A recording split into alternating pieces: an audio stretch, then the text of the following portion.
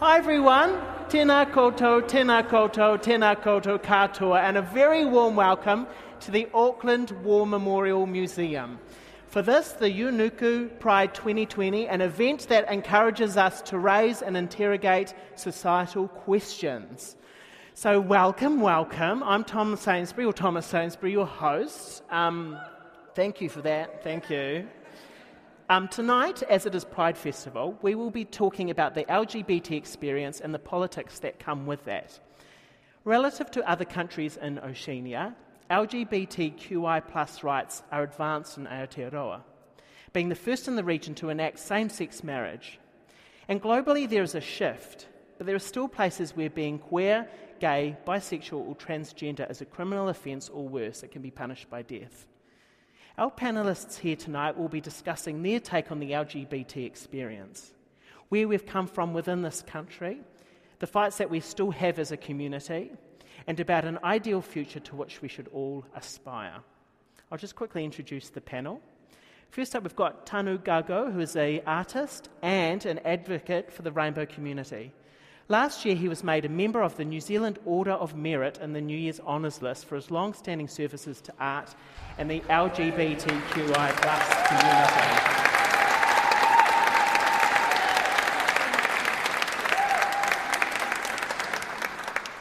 Which is amazing, but I think what's more amazing is he's one of the creative minds behind the fierce, provocative dance group called FastSwag, which is amazing.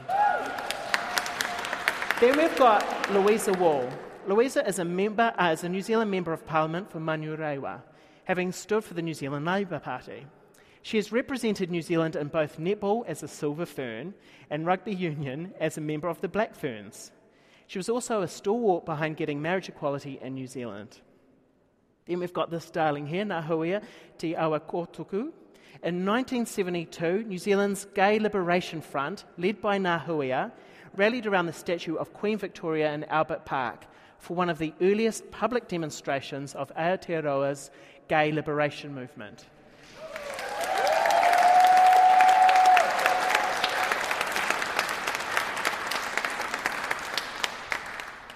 Paving the way for many of the freedoms we enjoy today. She has gone on to become an academic specialising in Māori cultural issues. And finally, we've got Welby Ings.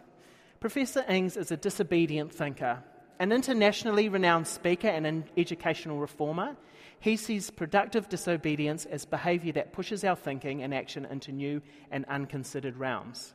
Specifically, he questions our anxious micromanaging of thought and our preoccupation with tick box assessment, which is amazing.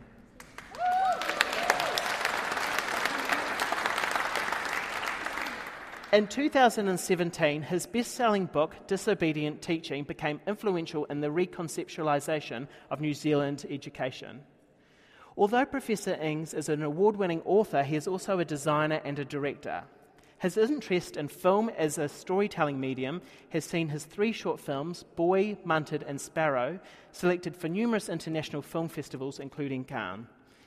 Boy was shortlisted for the 2006 Academy Awards. Well done. That's our panel.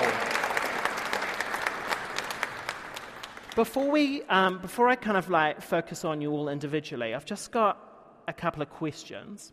So I just did that description of you. I was given some kind of blurbs to describe them and stuff, and then I did my own research. But I remember at the end of last year, I was doing something, I was a panellist in something, and someone read a blurb or a bio of mine from 2002, which focused heavily on my time at Matamata College in the 90s. So I just wonder if we just go through, is that how I described you? Is that how you would describe yourselves? Tanu? Probably not? How would you describe yourself? I don't know. I feel like that was like my LinkedIn profile. Yes. But if I had to describe myself, I would just say, outside of a context like this, I'm pretty shy. And I just like to be low-key. Right. Yeah. Louisa? Kia ora mai no tātou, ngā mihi aroha kia koutou katoa, and thank you to Auckland Museum for providing an opportunity to add some value to the Pride Festival. I'm incredibly proud to be here. In terms of that introduction, I mean, they're descriptors, they're things that I've achieved in my life, and for me they do represent who I am. I mean, I've always had dreams and aspirations from a very young age, so becoming a Silver Fern when I was in the 7th form, at Tauponui Aotea College, then going on and playing rugby, and I think, thank you. But using that as a platform to go to university, and where I come from in Waitahanui and Taupo, it wasn't a normal trajectory for a child growing up in our small village, and then platforming off that to become a Member of Parliament. Yeah, it is very much how I've lived my life. I'm incredibly aspirational. I'm aspirational for our Māori communities, so as an Indigenous woman, I'm aspirational for our LGBT communities, and so law reform throughout the Pacific and globally, given there's still 70 countries around the world where we are criminals, is something that I'm incredibly committed to and passionate about as a first principle, because there's nothing wrong with us. There never was, and we are manifestations of our atua, our gods. And so we're at a particular point in, I think, global history where the recognition of our status is all about colonisation, and it's about the subjugation of our Indigenous peoples. So I'm a proud Takatapui woman.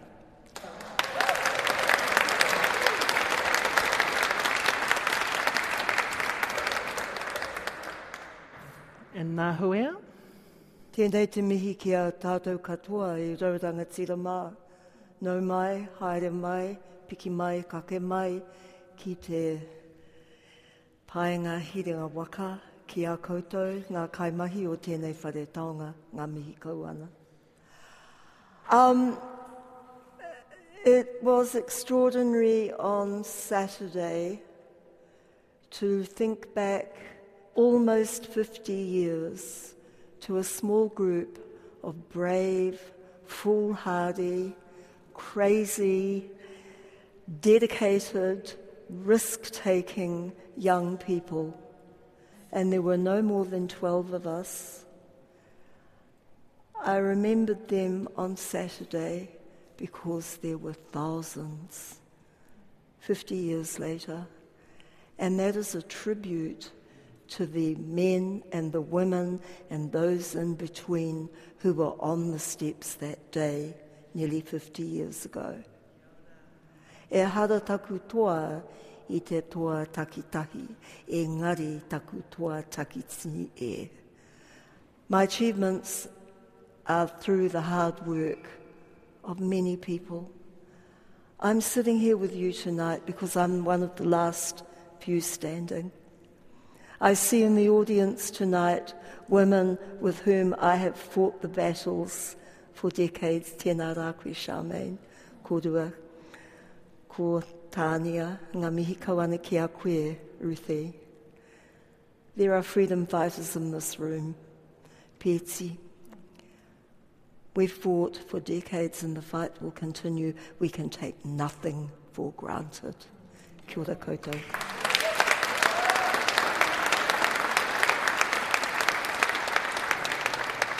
And Whānui Welby? Kia ora mai tātou, ngā mihi nui nāku ki a koutou katoa. When you hear beautiful flash presentations about yourself, all you can do is fall from grace. And the truth is, my dad's a shearing contractor in Pukeatua, and I like corned beef and potatoes, and I'm not a flash guy, but I stand up for things I believe in. And I've had the grace and fortune to live in a time to be able to stand beside people like that. Many of them have passed during the AIDS pandemic, and many people, including people sitting in this room now, have paid huge costs. But I'm an optimistic man, and I'm proud to belong to a very, very diverse thing we call a community that I don't think is a community. But it has as its core one thing that I would like to count myself amongst, is that we try to pursue a fair world for good people to live the best way they can. Thank you.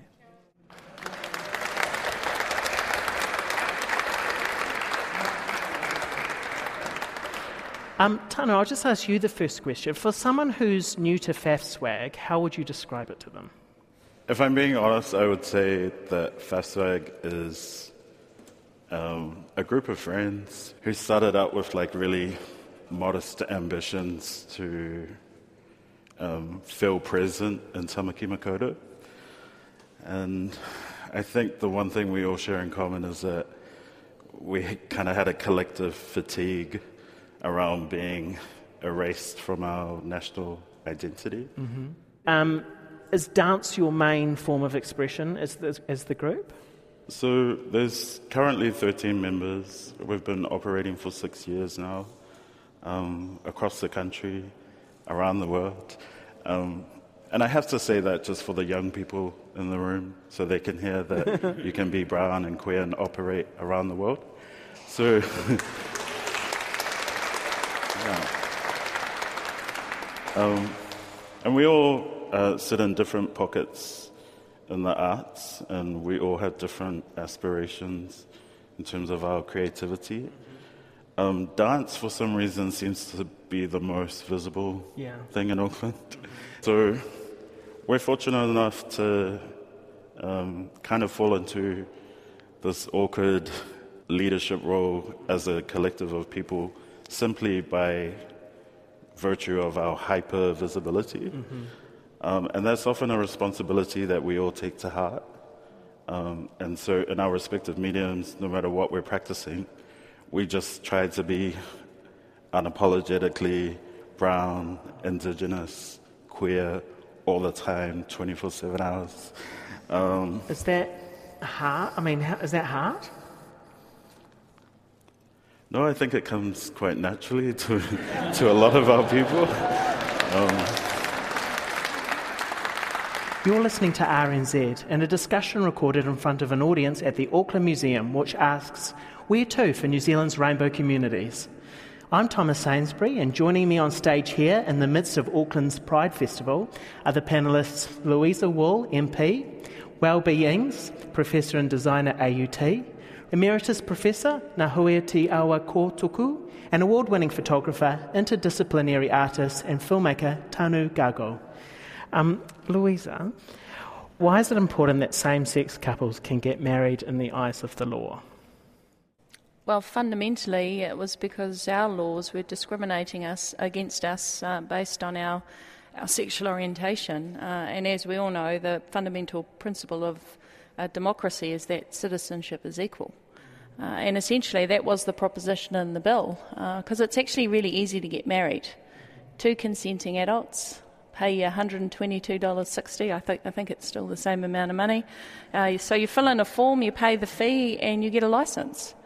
And we were being prohibited from what others take for granted based on their ability as residents and citizens to do it. So, highlighting that the state was the discriminator and that being fundamentally what we were trying to change, made it really easy for people to see, and therefore you can dispel the historical issues around homosexuality, the moral overlay that we've had because of these English laws where we had a Church of England and there was inextricably a link between church and state. I mean, as a new country, we were explicit, we were going to separate church and state, and so it was actually holding us accountable for democracy.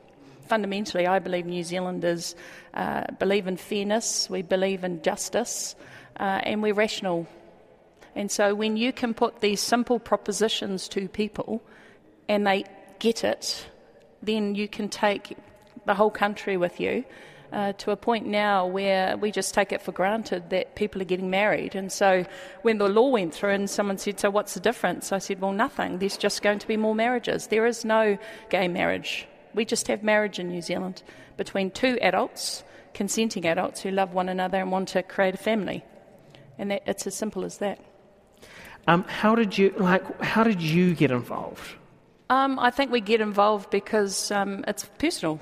When I joined the Labour caucus, I joined a caucus that had an existing base of LGBT members of Parliament, so Marion Street, Grant Robertson, Charles Chevelle, but obviously following in the footsteps of Chris Carter, Tim Barnett, Georgina Beyer, empowered to be the chair of our Labour Rainbow Caucus. And then everything is actually about serendipity, or it's about timing, global timing around, a global conversation in France and the United States and the UK.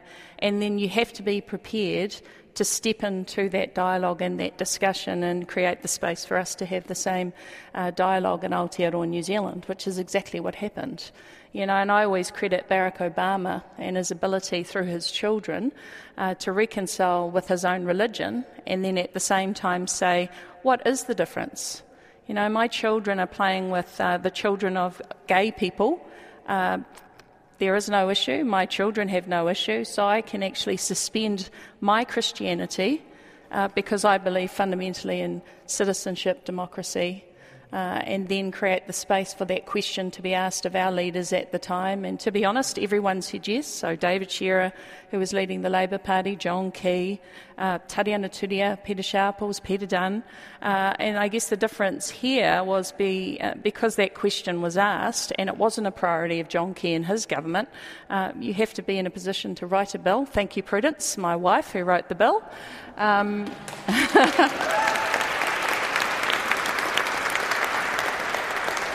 And then belong to a caucus, a responsive caucus, and I will stand on the tradition of the Labour Party, who allowed me to put it in the ballot. And then the Rainbow God smiled on us, hadn't been in the ballot very long, and then we were able to debate marriage equality here in New Zealand. And my fundamental question from the beginning was, please vote for it at first reading, and then we as New Zealanders can debate and discuss the relevance of this particular law reform to us. And that's what happened. And we managed to keep most of the people. We had 80 votes at the first reading, and by the third reading it dropped to 77. But that's still a huge majority of my colleagues in that parliament who supported that bill. Were you worried? Were you daunted? Was it hard? No. It wasn't hard? No. None of it was hard. You have to suspend the negative input, I'll call it. I mean, there was lots of vicious and vitriolic attacks. You're going to go to hell, you're going to burn, you're going to ruin the country, you're demonic, you're a manifestation of the devil. I mean, all those kind of sentiments. And you just have to push to the side and say, I don't even know these people. They're projecting onto me a belief system that has got nothing to do with fundamental human rights. It's got nothing to do with citizenship. It's got nothing to do with social justice. And you find the voices in society who agree with those principles. So the unions, the disability sector, feminists, all those marginalised, vulnerable communities who understand what it means to be othered. And actually, fundamentally, we all then joined this waka, which was about, a human rights approach and being very deliberate about saying the state is the discriminator. It is the state that is doing this to its citizens. And in a democracy, citizenship is equal. We all get one vote. Did anyone from Australia approach you and talk about, ask you advice or anything like that? Yeah, the Australian situation was always interesting because, in fact, the path that they followed was the only way forward. Right. And it was because of the dysfunction of their political system and the inability of the two big parties to be able to form a cross-party group, which was one of the first things we did. And I was very fortunate because we had Tau Henare within the National Party, and a lot of people will be incredibly surprised. But Tau's final term, he became what we call the international lead on... We have a group called the Interparliamentary Union. It's an international group, and Tau, as the lead, got to go to every 6 months to a different place around the world. And after I got in 2011, the first trip, the following February, was to Uganda. Mm-hmm. And my caucus deliberately sent me to Uganda because the bill before their parliament was colloquially called Kill the Gays. And so there was a proposition in Uganda that if you were found to be LGBT, the punishment was death. And if you knew someone who was gay and you didn't dob them in, it was 7 years in prison. And so I was deliberately sent by the Labour caucus, thanks to Marion Streep standing up and saying we should send Louisa. And the Greens sent Jan Logie. So Tau ended up on a trip with 2 lesbians. And I think through that process, he just couldn't believe that actually that was the proposition and they were going to kill us because of who we were. And he became a huge supporter. And then we had Kevin Haig from the Greens. And so we formed this cross-party group that apparently had never been done before, but we managed to do it. And there were a lot of others, but the 3 of us kind of led that movement across the party, and we were able to, I think through that network, dispel all the reservations colleagues had, and most of them were based on propaganda in their electorates. Paul Hutchinson, who was the most diligent, he was the chair of the Health Committee at the time, and the reason he voted for the bill, even though he said, my mother-in-law is never going to speak to me again because church-going, he basically said, I've now heard evidence that says that young LGBT people are stigmatised and that this will help alleviate issues of self-harm and suicide. And he said, if this measure can protect young LGBT people, how can I, he's a doctor, but as a rational human being who's been given this evidence, vote against the bill?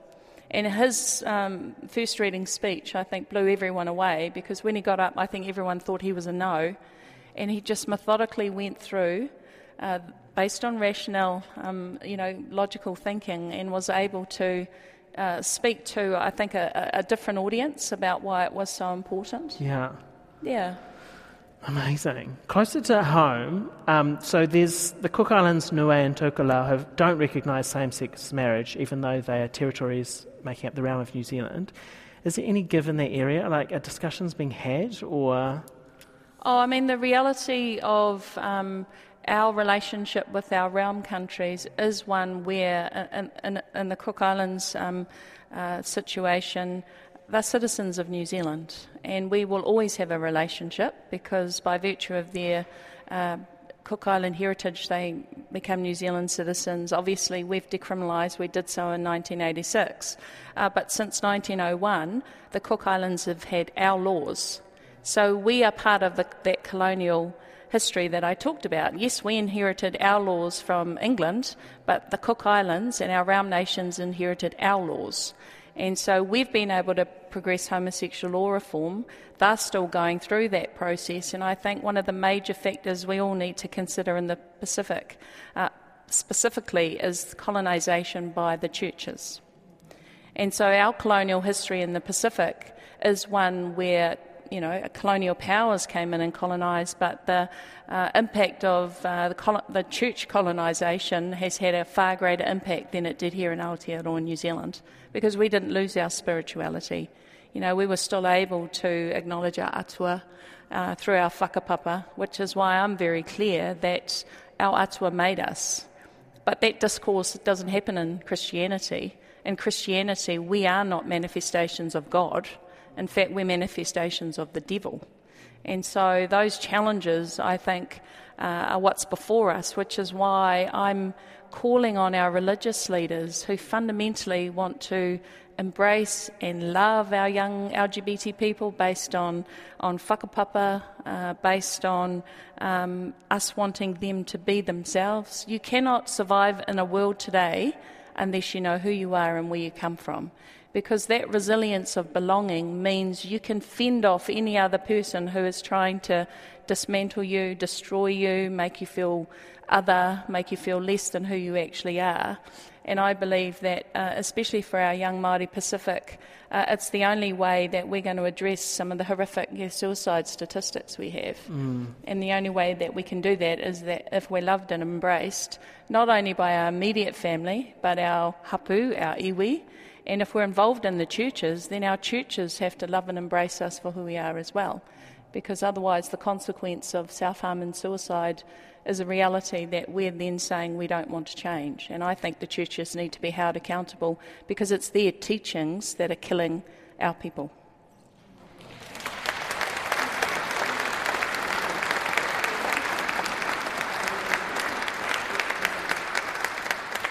onto Ngāhuia.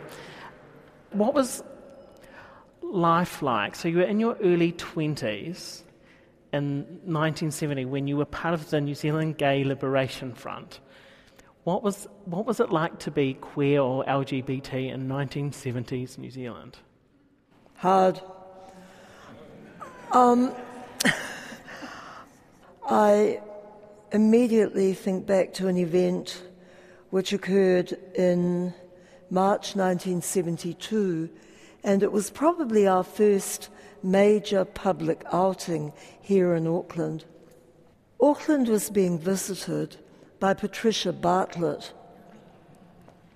who was, as some of you may recall, the most fascist campaigner of the Christian right.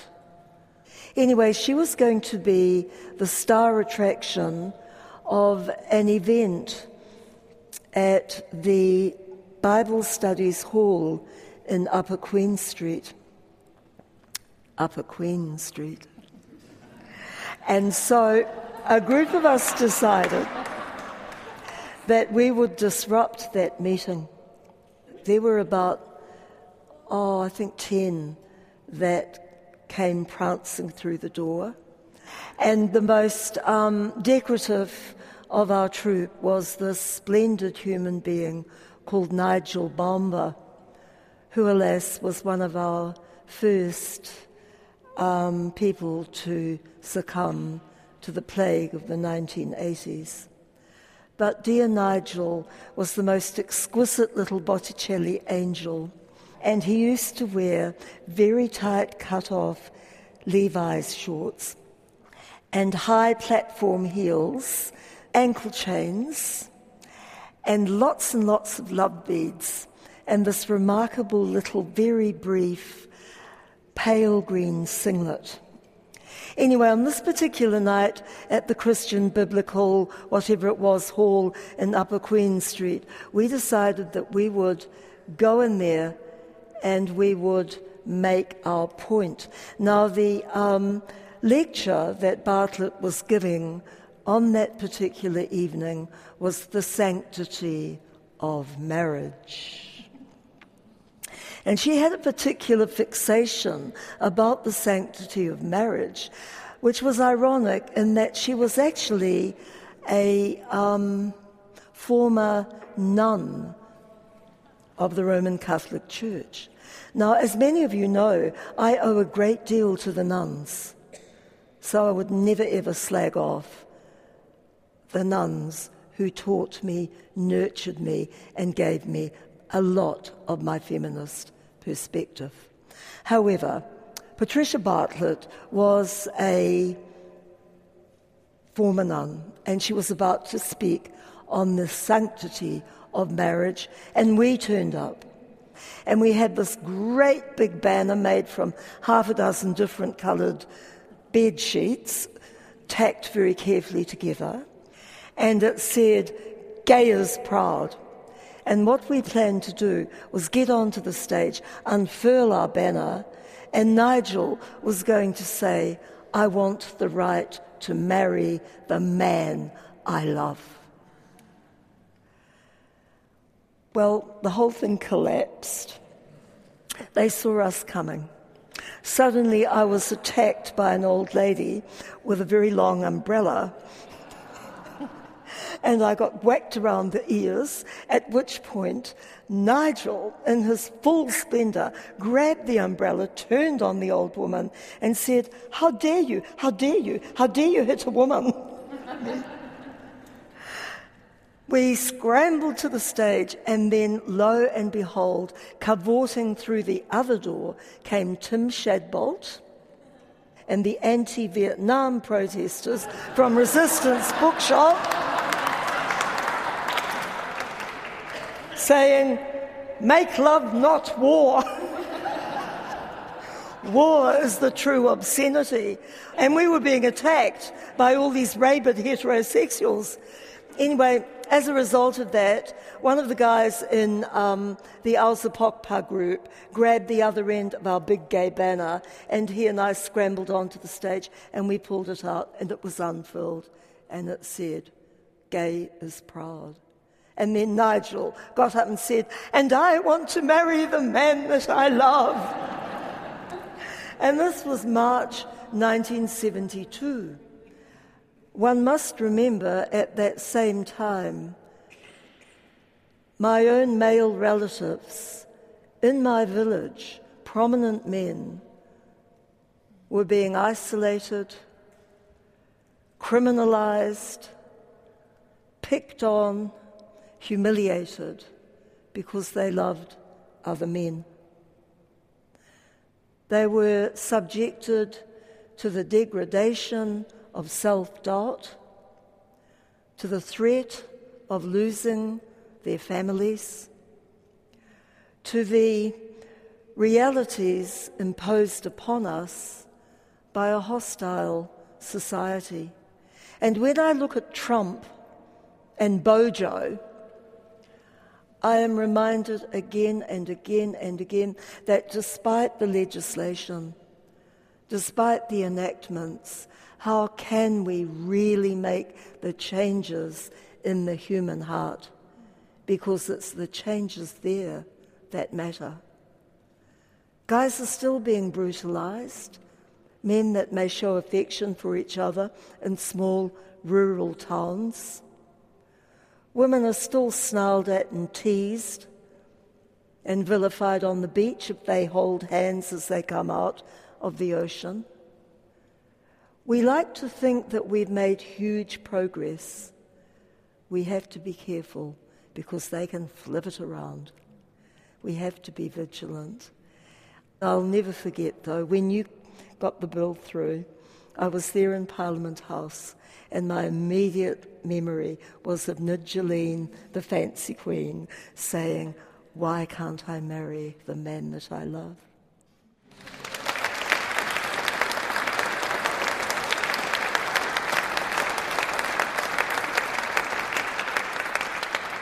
This discussion from the Auckland Museum features speakers well qualified to analyse the state of New Zealand's rainbow communities and to ponder their future. We're joined by panellists Louisa Wall, MP, Welby Ings, Professor in Design at AUT, Emeritus Professor Nahuia Te Awa Kotuku, and award-winning photographer, interdisciplinary artist and filmmaker Tanu Gagu. I'm Thomas Sainsbury and the chair for this RNZ recording. And finally on to Welby. Hello. I'm really interested in this disobedient thinking that you've spent a lot of time working on and sharing with the world. Is there anything about being part of the LGBT community, because you're instantly kind of outside of the norm, has that kind of influenced your thinking or your research in any way? I think we were naughty children the minute we questioned that we weren't going to go to the school ball with somebody of an opposite gender. And so I think for many of us, we learned very early that we were sinful, bad, mistaken. We learned on the outside, and we learned to lie to keep ourselves safe.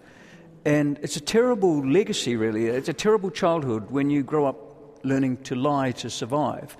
I became involved in gay politics, but when I really, really became involved was the time when I first fell in love. And I realised in my heart that this was a right thing. I thought then, if you don't stand up, you will allow the world to bulldoze over what is right. And for each of us, we find right sometimes in Revelation, sometimes it just seeps in for us. And while I use the word disobedient thinking, I think it's actually just responsible thinking. I think it's just taking ownership of who you are in the world and going, I believe we could get to a better place, and bugger it, I'm not going to sit in the background pretending that everything's all right when it's not all right. I found myself disobedient in my family.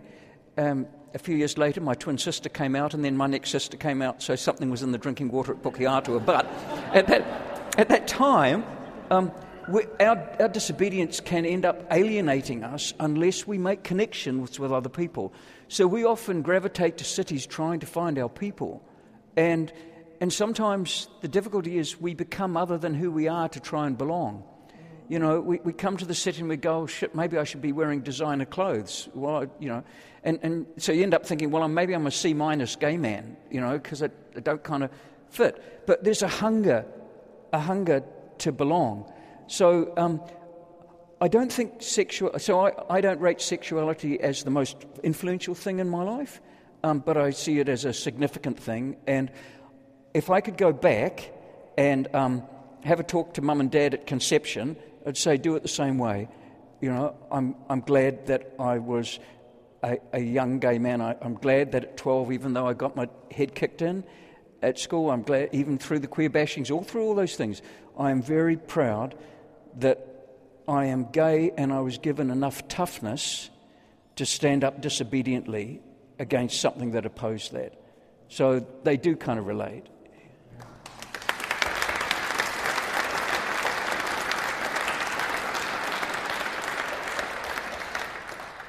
Time now for audience questions in this panel discussion about rainbow issues at the Auckland Museum. Could you, one of you, explain how gender identity will be put into the Human Rights Act? Louisa, Alison's wondering how to get gender identity into the Human Rights Act. We have to change the law. It's an issue that has obviously been highlighted in the To Be Who I Am report that the Human Rights Commission created. And how long ago, Alison? You probably know. It's over 10 years. Yeah, 12 years ago. It's a piece of work that the current Minister of Justice is working on, so reform of our Human Rights Act. It is something that I've been passionate about, obviously, and tried to amend through a statutes amendment proposition, which was rejected. But it's on the work program, and I know that for a lot of our community it's incredibly frustrating. But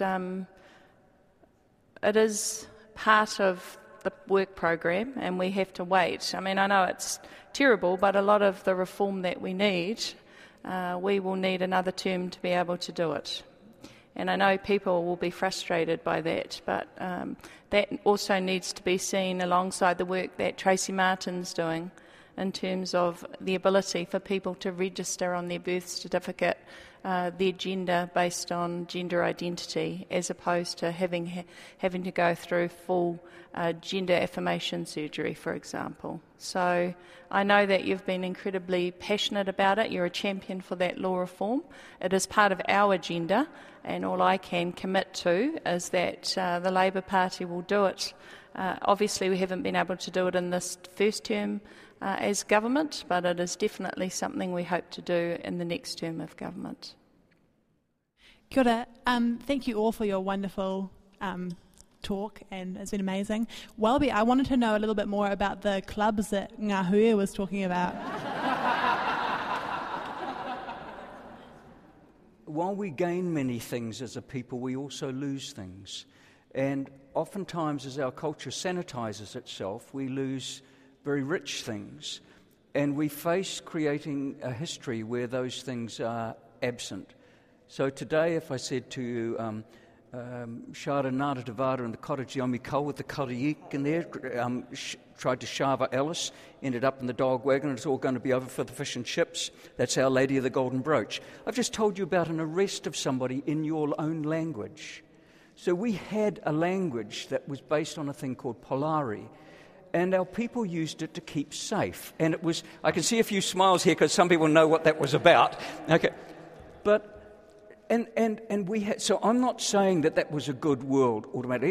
It was quite a tough world, but it was very rich. We had the most outrageous senses of humour because we had to, because sometimes humour was the thing that got you through. So Mar Gleeson's was a rough pub, you know. And many of our pubs had code names like the Lily Pond. And for many men who couldn't get into clubs, there was a network of public toilets where people had sex, and they all had code names. Now, we scrub that out because we go, well, that's a bit... Well, let me put it this way. I think a society is to be condemned for making generations of young men find their sexuality in public toilets because it was the only place...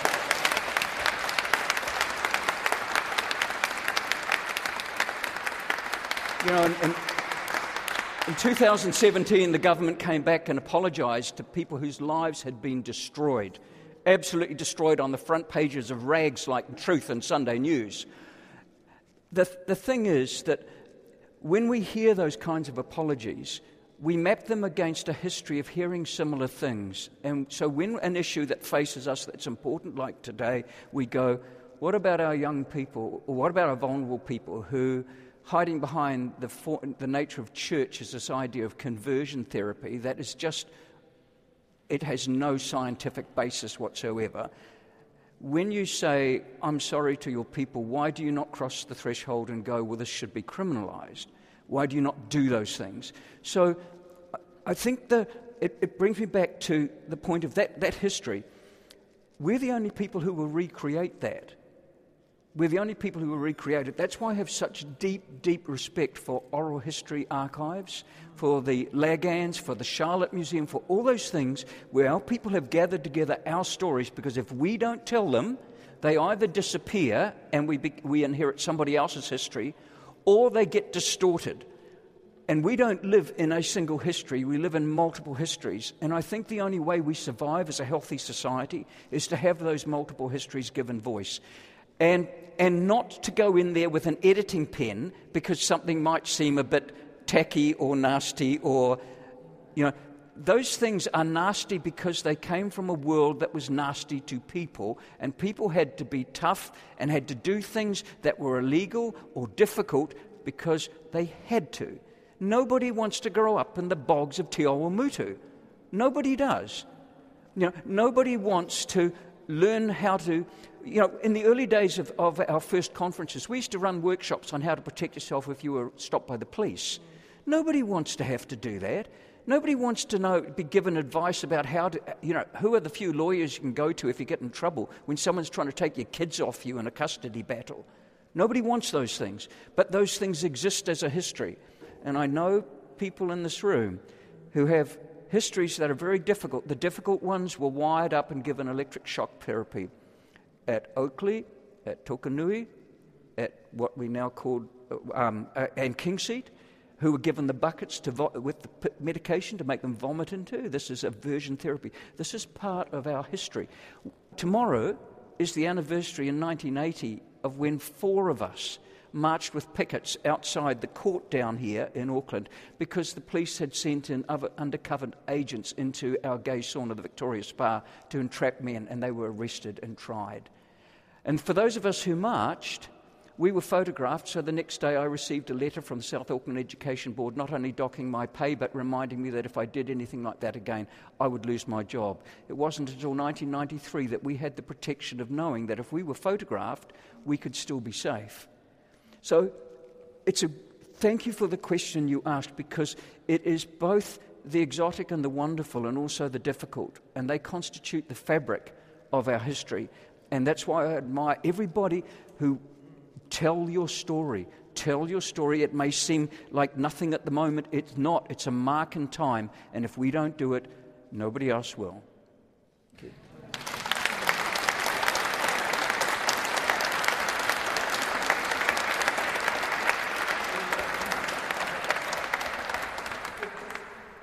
So for those here who have been battling both verbally and visibly since the early 70s to now, and legislatively too, more recently, I acknowledge, do you think we have won, or have we managed in succeeding of creating a thin veneer of respectability and legal right? Are we able now to relax? I'll just say one very quick thing, and I thank you for that question. I do. We must never ever take it for granted. I think the experience of Trump and what he did to trans people in the military within his first 3 months in the House tells us what could very well happen. Take nothing for granted. I always look back at it this way. So in 1920s in Berlin, it was one of the most wonderful, innovative, forward-thinking cities in the world. You know, Our people flocked there. The sexology became, universities were dealing for the first time, staffed by our people, really, really unpicking something. Culturally, it was an explosion and a flourishing. Within 10 years, our men were having medical experiments done on them in concentration camps. Books were being burned. Those books you see in the burning, when they show the book burning, those are actually, that's Havelock Ellis's. That's our people's stuff. They leave that bit out. That's not Marx on the fire. That's the stuff from our people that got picked on and pulled out. That was the first stuff burned. It seems to me, I like this guy John Gray, and I know some people think he's a bit negative, but I agree with him. I don't think that we're on a spiral path to a higher level of civilization. At any time, our society is capable of great good and great atrocity. And it's our job to always be rational and vigilant and compassionate. Always, always to watch. But with sufficient strength and optimism and drive so we don't get into a quagmire. And I think the point you make about Trump, I think lots of us shudder when we go, what it's illustrating is something we know. Because I don't think history repeats itself, but it does rhyme. It does rhyme. It does echo itself. Yeah. And I think that if we are attentive to that, we make something better for the generations who will come after us. But we must also pass on that attentiveness.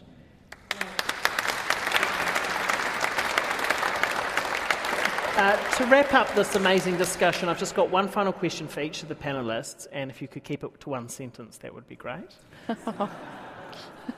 So if everyone could answer, and we'll start here with, what's the best thing about being LGBT? I am a manifestation of my tupuna. I am strong, I am resilient, I'm beautiful, I have this abundance of potential. I can be and do whatever I want to achieve. That is because inherently I know who I am through my whakapapa, and for me the gift that my tupuna gave me in being takatāpui is the most precious thing in the world. And that's why I can be proud and use my voice to challenge those who want to other me, want to diminish me, want to tell me that I'm fundamentally flawed. I wasn't. I'm here by absolute design. And I'm incredibly proud to sit here and to be in this room with all of us who must remember we take our ancestors with us in every aspect of our lives. And nobody can make you feel little or an other. We give too much power to people to make us feel that way. And so that's what being LGBT, being takatāpui, is for me. It's just having a sense of fundamental pride in knowing that I was created perfectly, and that is who I am.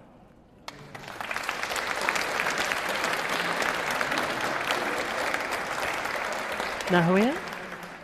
He wahine moe wahine ahau. E harahau I te LGBT. That's an English series of capital letters, not mine. I say wahine moe wahine because takatāpui is me as well, although it defined a male relationship, not a female. Like my sister here, I am a manifestation of all those people that came before me. But I'd like to say at this moment, I am a queer.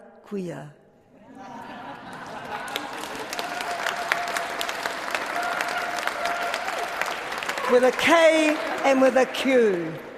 Kia ora tātou.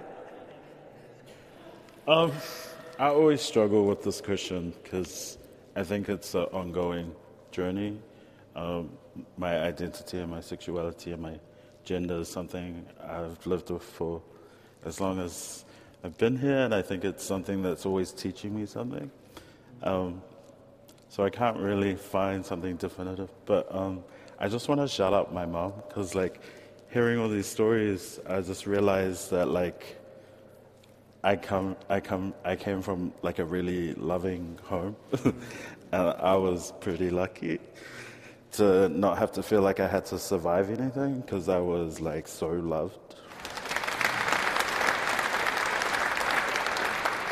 And Welby? It's probably a really simple answer in a way. If I die tomorrow, I know that I have loved and been loved very deeply in my life, and that's the most precious thing to me. And I look around this room and I see people here in relationships, some that are new and some that are very, very old and some that are yet to come. And I think that's why this whole thing is worth it. That's why the whole thing is worth it. At the very basis of this was going, you could make a world where it's all right to love authentically. So I'm very grateful for that, and it's the fundamental thing that drives me, I guess.